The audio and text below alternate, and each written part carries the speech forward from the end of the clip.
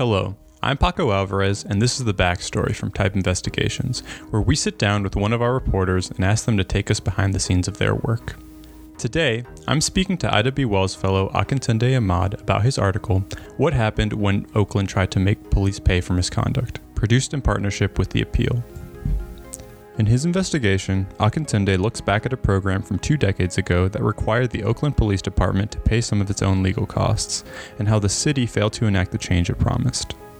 In this conversation, we discuss how he developed some of the sources for his story, the challenges he faced reporting on events from decades ago, and what activists can learn from this failed attempt at police reform. So my first question is, what initially drew you to the story? Cool. So being born and raised in Oakland, I was really a kid when the Oakland Riders case happened and the following negotiated settlement agreement was originally signed. I'm born in 1996. The Riders case settled and the negotiated settlement agreement started in 2003. And so when I started to just get more interested in reporting on policing and obviously looking to my hometown, as a case study for that, I was like, oh, wow, we are actually in year 19 of this federal oversight program being in existence. And obviously I wasn't a 7-year-old doing a deep dive into police reform and federally mandated oversight. And so it was interesting to just kind of look back into history and see what was actually going on in my city at the time of my birth and everything. And so, yeah, just like a personal connection to the city. And that's what was the kickoff point of police reform in Oakland. And yeah, since your story is so historical, how did you go about uncovering the history of Oakland's attempts to reform policing? Yeah, so originally I just leaned into some connections that I had to people in the community. And so I started off with John Burris, who is a longtime civil rights attorney who also represented the victims in the Oakland Riders case that kind of sparked all of this. And so he was just always around community. He's one of those people where I don't know where I originally met him. I don't know how long I've known him for. I've just kind of always known him.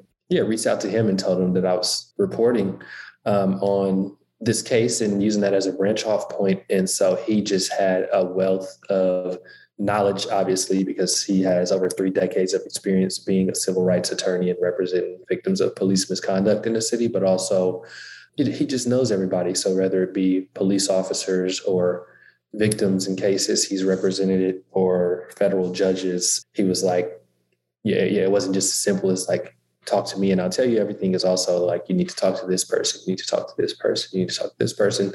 And and then there were other people. There's people like Regina Jackson, who runs the East Oakland Youth Development Center, who serves as the head of the Citizens Police Commission in Oakland.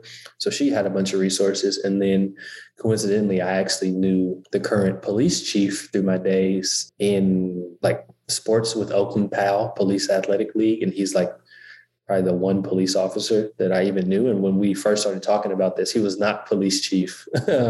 And so he became even, a more of a valuable asset to the story once he became chief, obviously, because now I just have a direct connection to somebody who I can reach out to an email and get comment and get feedback on things. And so, all of this kind of led me to the path of actually being introduced to Rashida Grenage, who's a longtime community activist, who actually, in an interview that we were having, in an offhand comment, mentioned this risk management incentive program. And so we were talking about just, her longstanding history in the city after her son and husband were both shot and killed by Oakland police in the 90s. And we were talking about, different ways of reforming the department and accountability measures that can be put into place. And she was just offhand mentioned the risk management incentive program that was around from the late 90s to the early 2000s.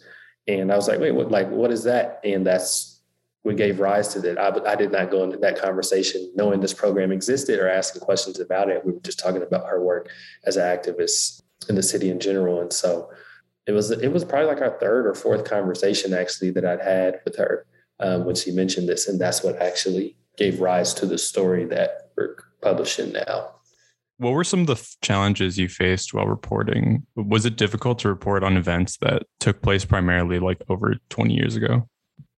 It was definitely difficult reporting on something that it took place over 20 years ago. I mean, for one, just getting access to records and things at that time was difficult. People have to kind of do a deep dive. And so after getting records, then it's like, okay, I see the different names of council members or risk managers in the city at the time. And a lot of them are not still working with the city because a lot of these documents that are signed are from 1999 or 2000. So it's been, like you said, over 2 decades since that happened. So then it's just kind of following paper trail and connections and trying to talk to people and get people on the phone. But due to the history of Oakland, policing in Oakland, and especially in that time when you have like the Oakland Riders case and the negotiated settlement agreement happening just after this, which obviously took up a lot of people's attention and focus when you ask them about this program. A lot of folks don't really recall it, right? They're like, oh, I kind of do remember this program, or can you refresh my memory about it? And so, yeah, it was just a bit difficult to get people who were super knowledgeable about this. And obviously, Rashida was one of the people who was influential in creating and crafting the program and bringing it to city council and getting it implemented. But I think part of the reason why a lot of people also may not have recalled it as such as one of the reasons why I'm reporting on this, because it had no teeth, right? The financial transfers had no record of actually being made. And so, yeah, the impact that it was supposed to have was not actually executed in the way it was initially planned. And so, yeah, because of all of these things, it's like it's compound effects. It's like it happened so long ago, people don't remember. They don't remember because it wasn't executed in the way that it was supposed to be. And then there was just limited documents that were available. And I mean, we got quite a few to reference, and I think that's what the strength of the story rests on. But yeah, it definitely was not easy. Did you face any pushback trying to get documents and information from Oakland city officials? I think I'm actually fortunate to be in a city like Oakland because there are so many journalists who have really been bringing to the public and to people's attention the difficulties that they face when requesting documents about police. And so I actually didn't face much pushback in getting the documents because I think there had just been, there's like SB 1421, which is a recent act in California, is around, transparency around documents and things happening in a timely manner. And so, yeah, surprisingly, it was like a pretty straightforward request through the city's portal, which functions kind of like a FOIA, but they just have their own department of doing that. And it actually didn't take too long for me to get these documents back. And I think they had those on hand, or maybe somebody had referenced them before or something. But yeah, I think that was surprising. Some of the other things that I requested from my original story pitch, which was more focused on the writers and officers, the histories of misconduct, I think that stuff has been taking much longer, and some of it is still, the process of getting back. And every now and then I get a random email from the portal saying a new document has been released that may be relevant to your request. But yeah, I mean, I think I haven't had to do too much reporting in other cities specifically, but it was more straightforward and happened in a more timely manner than I expected. You sort of spoke about this a bit. Do you feel like coming from Oakland gave you any useful insights into the community that helped your reporting? I definitely think being born and raised in Oakland and having a lot of connections to different community members played a really pivotal role for being able to make this story come to fruition and actually have, some teeth, some sources, some people with firsthand experience across the board. Yeah, that definitely played a big role in that. I really just leaned into my community, and I never had to like cold email somebody. It was always got a reference from somebody else. And even if it was my initial point of contact, I could say, I got your number or I got your email from such and such, who is, I got your number from the police chief who's been talking to me about this. And so I also think that in some cases, just having, which is really, really rare, but currently like having a police chief who is actually willing to talk and have these conversations, it disarms other people who would be more willing to talk because they're like, oh, well, the police chief is talking about it. It can't be, it can't be that dire or, like tiptoeing around a subject that may get got another department in trouble or whatever it may be. And so, yeah, I think that, yeah, just leaning on community and having those connections is what allowed for this story to happen. And I met a lot of people along the way who, for other stories and reporting, now just have developed a whole new, I don't know, Rolodex of sources. I don't know, people don't use Rolodexes, but I guess that term still matters. Obviously, like the past few years have seen like a big uptick in like, states and cities attempting to reform the police. What do you hope organizers and activists seeking police reforms in other cities and states can learn from the history you reported on? Yeah, I think the biggest thing that folks can learn from my story is a policy, a proposal, a city bill, whatever it may be, only has as much strength of the politicians who are willing to enforce it. And so in this case, like we have this whole program is flushed out, is based on success in other cities. It's a pretty straightforward program. We're going to use the past 10 years to average out your liability cost. And so, let's say it was $2 million. We're going to pre-allocate this amount to you at the start of your year. If you stay under that $2 million budget that you already have, then you're just going to have excess discretionary funds to use however you want. And this is not just for the police department. This is also for the fire department, parks and recreation, and public works. And so, but if you go over that pre-allocated amount, then you're going to have to pay 25% of your overage from your own budget pulled from some other way. And so that's why it's an incentive and disincentive program. And yeah, everything was flushed out, but the politicians in the city just did not enforce it, even though everything was signed off and it had plans and we have records showing things were signed. We just have this other letter that says no transfers were ever being made. And that's what, the bulk of this reporting sits on, like what actually happened there.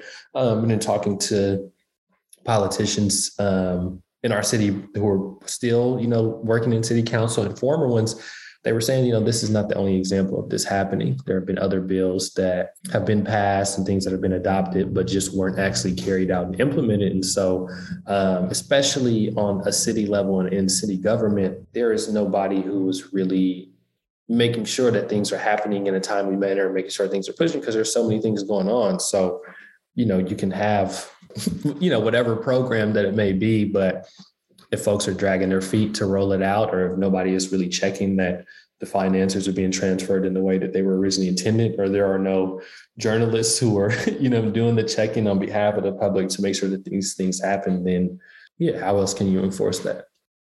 And do you have any advice for reporters hoping to report on like police reform efforts? Definitely. I think my main advice to anybody reporting on police reform efforts would be to really lean into the community of people who have a long lasting history of working in that space, because there are a lot of folks who, and not to, talk bad about anybody who's new to the reform world, but there are a lot of people who may get a lot of attention and utilize social media very well to become the voice of reform movements and things, who may not actually be the best suited people to give the history and the background and understanding what works. And so for me, it was really interesting to come across Rashida Grenage, because her son and husband were killed by the police in 1993. And so ever since then, for almost 3 decades now, she's really been influential in this, and she's never been interested in politics. She's never been interested in the spotlight. I mean, she's also now like an older aged white woman who most folks would not think is the archetype of the type of person who would be so dedicated to police reform, but her track record speaks for itself. She's been so influential in a lot of city bills and laws and legislation and public policy. Yeah, like I said, spanning over 3 decades, and has really been so focused on doing the work and getting the support from the work, and has no interest in self-promotion, has no interest in making sure that it's known that she's the one doing it. And so trying to find those people in those communities who just have such a wealth of knowledge and have a track record to show. I've been doing this for 30 years. I know this worked. I know this didn't work. I remember when we tried this, and I remember why it didn't work and why the funding didn't happen. And so just kind of leaning on those folks. And then, yeah, knowing that everybody also still has a value to add. So just getting a wide range of perspectives. I mean, for this story, I talked to everybody from the police chief to former police captains who are retired, who can speak more freely about things. I would say do not sleep on former police officers as a source, because, current police officers, regardless of how they feel, that blue wall of silence is real in a lot of cases. But it's real because people want to collect their pensions. You may be 20 years into a career or 10 years away from making sure that you get your retirement, and could risk being fired because you say something that may be contrary to what the department wants. But retired police officers have been some of my best sources because they're not beholden to anybody anymore. And so, yeah, they say a lot of things and they're transparent. They say, I would have never said this while I was an officer. However, now I can speak freely about it. And so I think that's another very valuable source in looking at police reform. You can read what happened when Oakland tried to make police pay for misconduct at the Appeal or the Type Investigations website. Check our show notes for a link to the article. A transcript of this backstory is available at typeinvestigations.org/backstory.